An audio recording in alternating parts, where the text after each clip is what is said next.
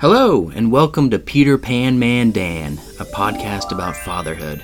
I'm Dan, a screenwriter and first-time father, and these are my adventures. This episode is called The Compliment Game, and is about my wife and I discovering a way to be nicer to each other. Meredith and I were fast to say I love you. It happened when we were still doing the long-distance thing after connecting on Twitter. She was an iBanker working for Credit Suisse in New York City, and I was a dumpy writer in Los Angeles, chasing the dream while being a massive Peter Pan man. I mean, I lived in a bachelor pad adorned in Wes Anderson and the Big Lebowski posters, for Christ's sake. Meredith had flown into town for the MLK weekend. We had just eaten sushi at Sugarfish, where we had just sucked down 24 ounces of sake and a couple of jumbo Sapporos. I hadn't completely given up booze at this point. I guess I was in denial about the control it still had over me. Then, outside the restaurant, buzzed from the delicious alcohol and in the company of a beautiful woman, I was hit with a burst of euphoria.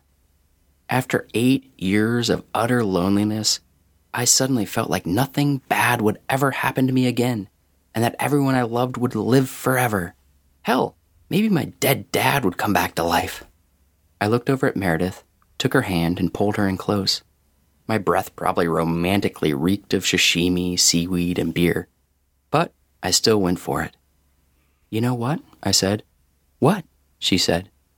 "I love you," I said. Thankfully, she said it back. We sealed our declaration with a fishy kiss. We had known each other for less than a month. After that, our love grew, then aged like a fine wine. It got stronger and better with time as we got more and more used to one another. We started to say, "I love you" with greater frequency, our hearts filling with that sense of security you feel when you know someone else truly cares about you. We even developed a silent, shorthand way of telling each other when we were in public. After all, we didn't want to be one of those overly obnoxious couples drooling and cooing over each other. We just give each other a double tap on the wrist, one tap for love, and the other for you. Tap, tap, love you. We kept doing the long-distance grind for a few months, traveling 2,500 miles each way to see one another every other weekend. We eventually decided that being apart was too painful. So, Meredith found a new finance job in Westwood and gave Credit Suisse her 2 weeks. She packed a couple of suitcases and moved to Los Angeles. Family and friends were left scratching their heads, wondering what she saw in this slob that made her so willing to sacrifice so much. She moved into my bachelor pad apartment with the Wes Anderson posters, but we soon found a bigger place and made it our own. We added Maple to the mix, got married, and now had Theo. What had started as a sushi kiss had turned into a life. But when you decide to spend eternity with someone, it's not all sake shots and sushi kisses. It's mostly dull, not-so-magical moments, with a few memorable ones sprinkled in. You have to learn how to traverse those boring moments to get to another special one. It's getting through all the uneventful shit, like doing laundry, cleaning the bathroom, doing the dishes, that can make or break your relationship. After all, getting along when you're on vacation is easy. The miracle of having a baby was certainly a special moment, truly one of the greatest. The joy I felt when I saw Theo's screaming face was more powerful than anything I've experienced in my life. And I've been drunk on absinthe in Prague. But then that elation is replaced by the overwhelming task of having to take care of your shrieking little hell monster. In many ways, a child completely changes your relationship, especially as you march through the infant shit show. Not only are you going through a series of other adjustments, like getting used to less sleep, having limited free time, being less selfish, rarely seeing friends, but the most important relationship in your life is also slowly being rewritten. Your focus is no longer about making each other happy. Date nights and weekend getaways and walks to the ocean with your perfect dog are now a thing of the past. And now it's all about giving your baby a healthy, happy life. You go from couch buddy / dinner partner / lover / companion to project manager. Meredith and I were experiencing this adjustment as we concluded our second month of Theo's life. We were so laser-focused on caring for him that we forgot to love each other. We stopped saying I love you as much as we needed to hear it. We stopped double-tapping while in public, mainly because we were always home. We stopped going out for sushi dinners. Hell, we were lucky to sit down for a meal together. We now ate in shifts, one of us bouncing Theo on our shoulder, while the other shoveled food in our mouths as fast as Joey Chestnut at a hot dog eating contest. This all started to take a toll on our relationship. We were tired and frustrated, especially after our exhausting battle with COVID. Eventually, our alter egos, Dickhead Dan and Night Meredith, started making appearances during the daytime. Once thrilled to travel 2,500 miles to see each other, it now felt like we couldn't stand being in the same room.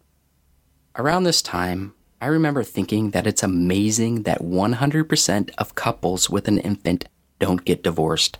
I was shocked that the strains and intensity that childcare requires didn't make everyone just say, "Fuck this," and pack it in. Every baby should come with a marriage counselor and therapist. Meredith undoubtedly resented me because she was doing most of the work. I was around, but unfortunately biology dictates that the mom is more important than the dad in the early months of childhood. Meredith had grown Theo inside of her, birthed him, and was now the primary source of his food and nutrition. Theo didn't need me, and he knew it. He wasn't really responding or connecting to me. Hell, he liked Mickey Mouse more than my fat face. I was mostly just an extra set of hands to give Meredith the occasional break. Even my fart noises and funny faces, the one thing I knew I could do better than Meredith, were not being met with any excitement. He did like peeing on me for some reason, though, so I guess I was providing him with a toilet. No matter how hard I tried, the workload split was somewhere around 75-25. It was impossible to get to 50-50. So I get why Meredith felt like she wasn't getting a fair deal.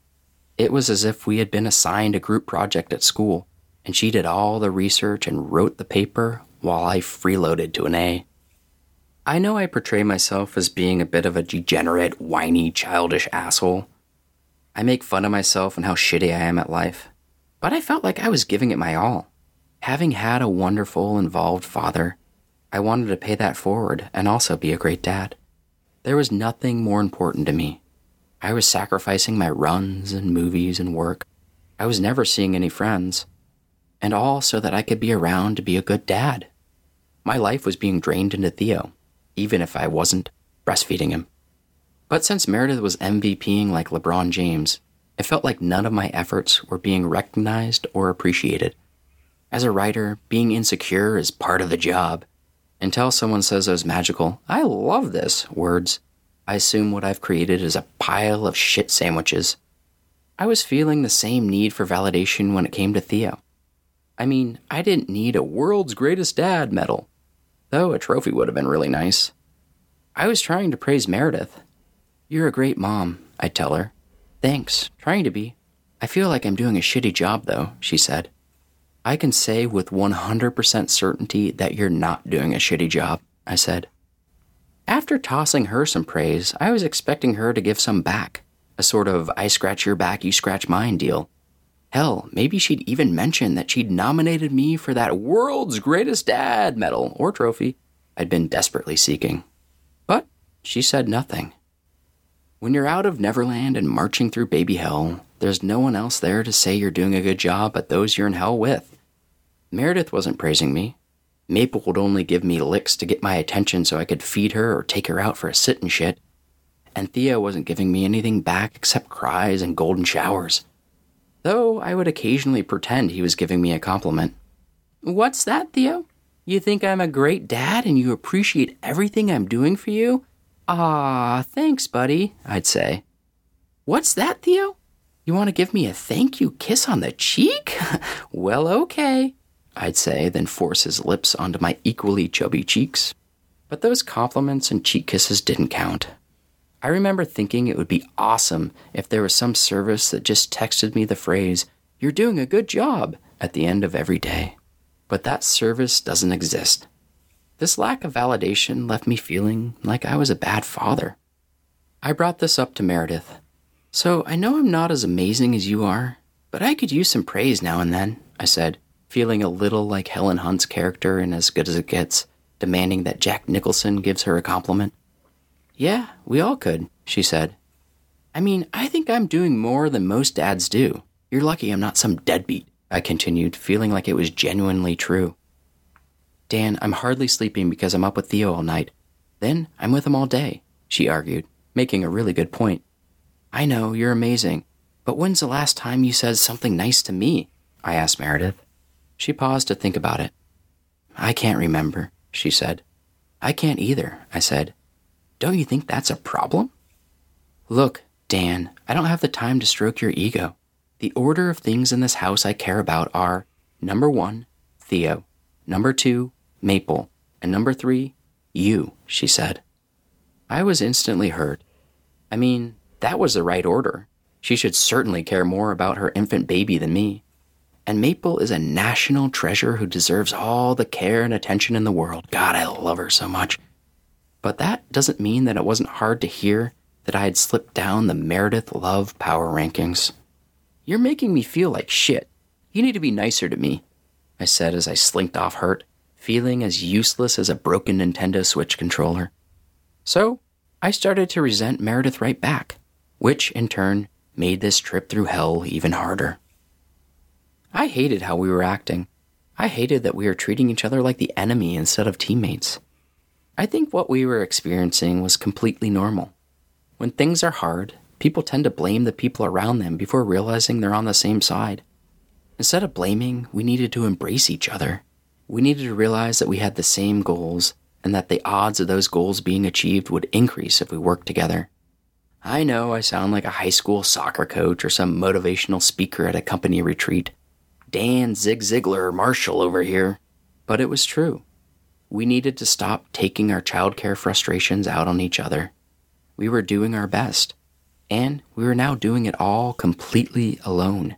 Meredith's parents had packed up their car and driven back to New Jersey. So it was as important as ever that we stopped resenting each other and started working together to manage this little hell demon. Angel, I meant Angel, a total blessed angel. Love you so much, Theo. But we were both acting stubborn, so we kept feuding like we were starring in Marriage Story 2. With our help now gone, more fell directly on Meredith. Her parents leaving also coincided with me getting back to a more regular work schedule. I'd started renting a desk at evil WeWork, so I had a place to focus for a few babyless hours. Maple came with me, though she refused to walk the roughly 4 blocks. I had to toss her lazy ass in her doggy stroller. Despite the mounting pressure, Meredith continued to get better and better at caring for Theo. She wasn't trying to jam other things into her life, like I was with movies, jogs, and work. Theo was her life. So she became the Theo Whisperer. She knew exactly what he wanted before he wanted it. She was constantly saying, that cry means he's hungry, or that face means he's tired, or that moan means he needs a diaper change. It was amazing to watch her learn how to become a mom with such ease. The result was that she quickly blew past me in caregiving abilities. So when I'd watch Theo, I was admittedly not as good. I'd make some mistakes.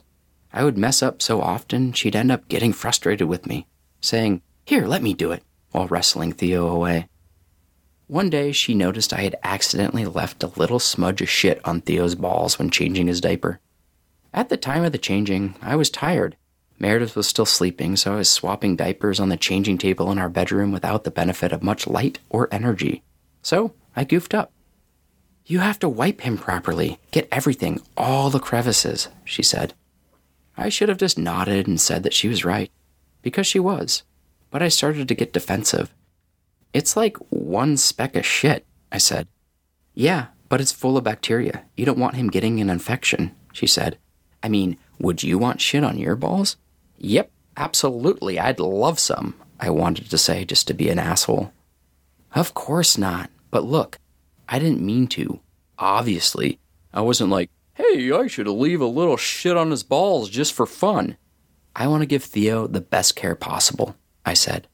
"Well, sometimes I don't trust you to do that," she said. "Jesus, I'm sorry I didn't wipe all the shit off him. I'll be more careful next time. But this isn't some indictment on my parenting skills," I said. We agreed to disagree. The tension was building. there were lots of other instances of similar magnitude to the shit on the balls thing that Meredith would call out. So the growing criticism and ongoing lack of praise continued to make me feel like I was being a shitty father. Maybe I'm not cut out for this baby business, I told Maple while we were out for a sit and shit one night.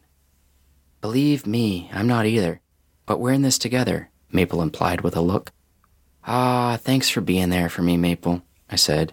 Of course, and sorry you suck ass at being a dad, she implied. Not your fault. Say, should we go inside and get you a treat? I said. Now you're talking. Hey, at least you're still good at taking care of me. Chin up, she implied. Then things started to change. Theo was acting like the biggest baby in the history of babies, just fussing and refusing to nap.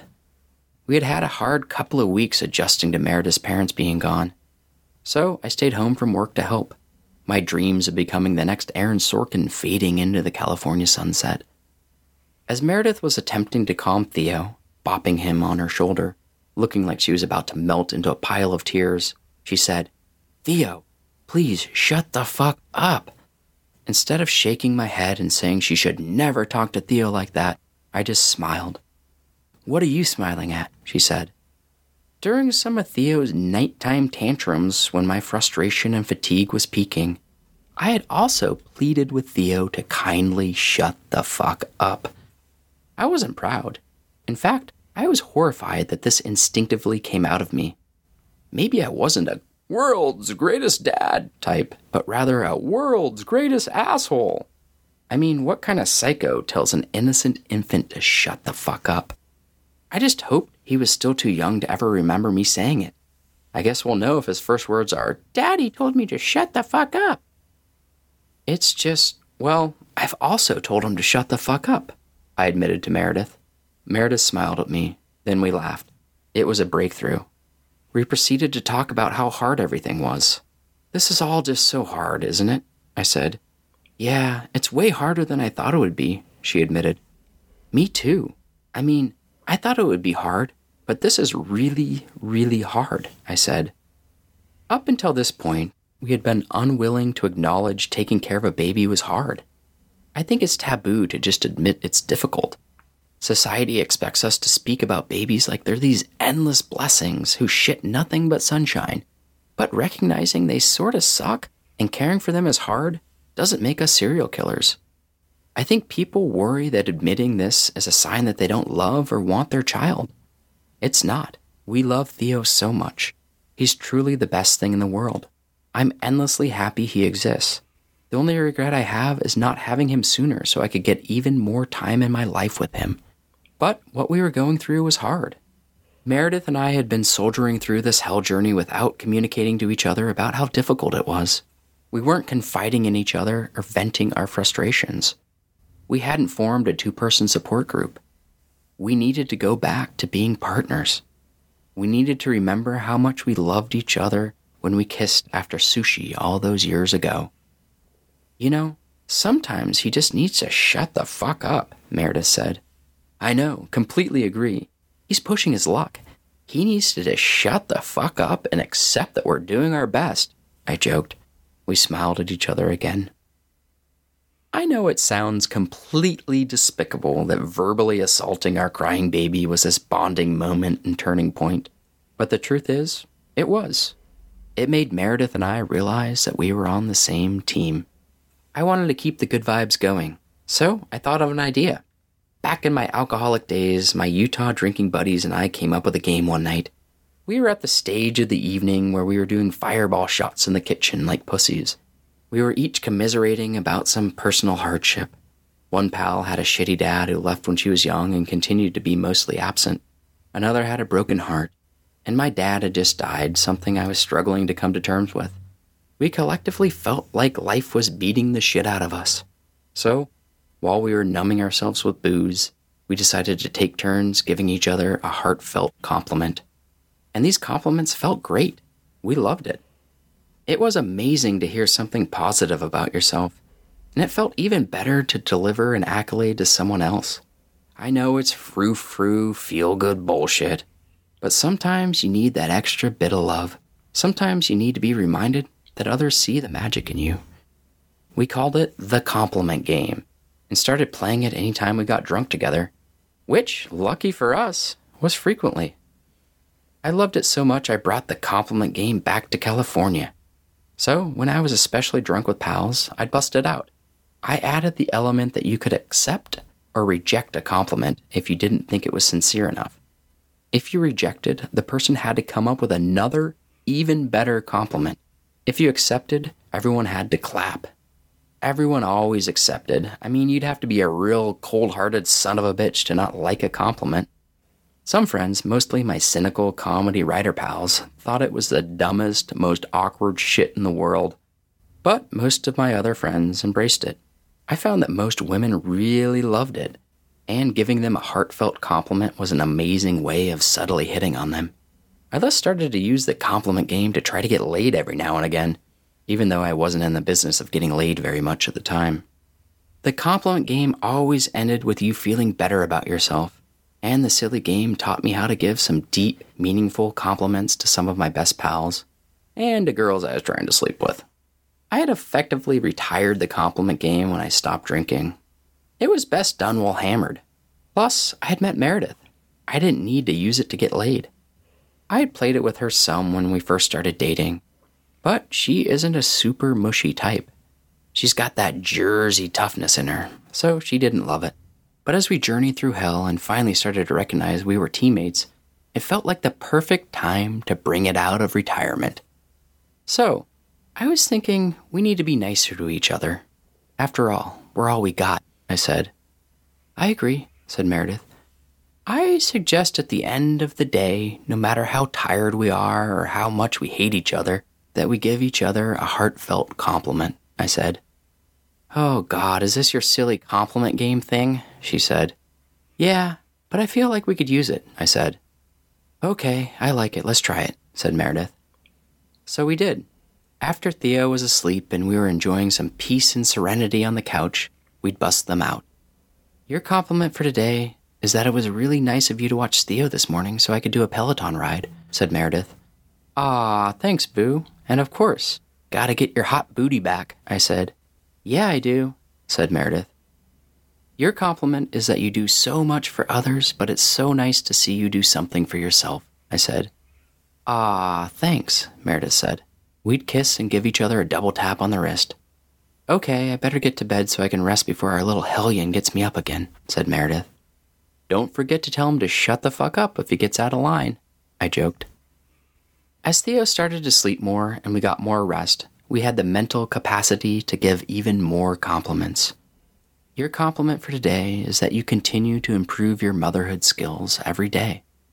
It's been amazing to watch you grow as a mom. I have no doubt that you'll continue to learn more and more and get better and better. Theo is one lucky baby, I said. Ah, thanks. Your compliment is that I like that we're being nicer to each other, Meredith said.